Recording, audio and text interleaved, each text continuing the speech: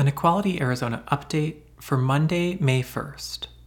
Anti-trans policy fails in Peoria. Plus, call your legislators to support affordable housing policy. Weekly Roundup. Tuesday. During floor debate for SB 1001, a bill that restricts trans students' pronouns and chosen names at school, Representative Lorena Austin countered Representative Beverly Pingarelli's unscientific claim that transness is a social contagion. And if you're scared about social contagion, I guess that's me. And guess what? I'm an individual. I'm someone's child. I'm an educator. I'm committed to my community. And not one colleague from the other side has come to speak to me about this issue. But I am here to tell you I am here and I'm not going anywhere.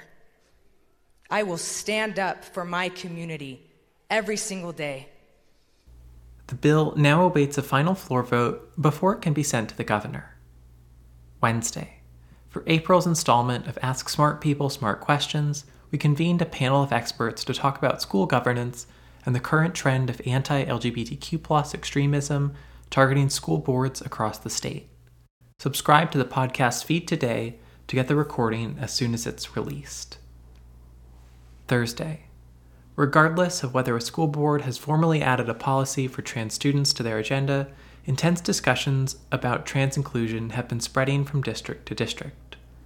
Most recently, Heather Brooks, a Peoria Unified School District board member affiliated with the anti-trans organization Arizona Women of Action, proposed a trans-exclusive bathroom ban mirroring the legislature's SB 1040.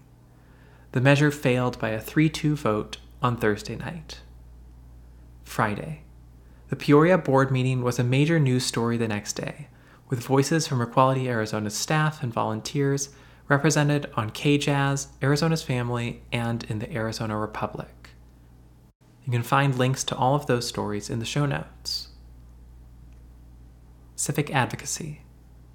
Last week, we covered 3 important housing bills advancing research-based solutions to a crisis of access and affordability that disproportionately harms the LGBTQ+ community.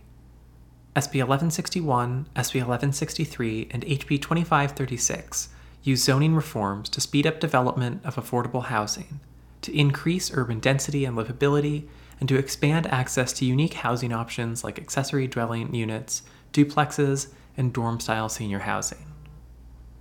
These policies have bipartisan support, but face strong opposition from NIMBY groups who benefit from housing supply shortages that artificially inflate property value.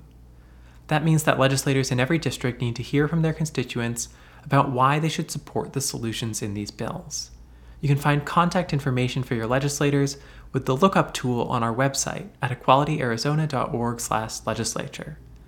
Take 10 minutes and call your legislators today. Political power. With no replacement set to fill ousted Representative Liz Harris's seat, business at the legislature has slowed to a halt. They plan to return on Wednesday, May 3rd, but until the schedule becomes more predictable, we'll be canceling our joint lobby day with NARAL.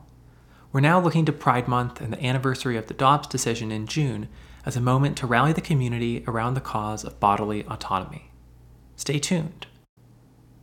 Media and events. Queer People Fit Nature Walk. This will be at 10 a.m. on May 6th, and there's a link to register.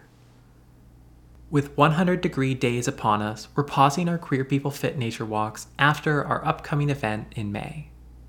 The Riparian Preserve in Gilbert is a beautiful respite from the desert heat and a great space to share with queer community.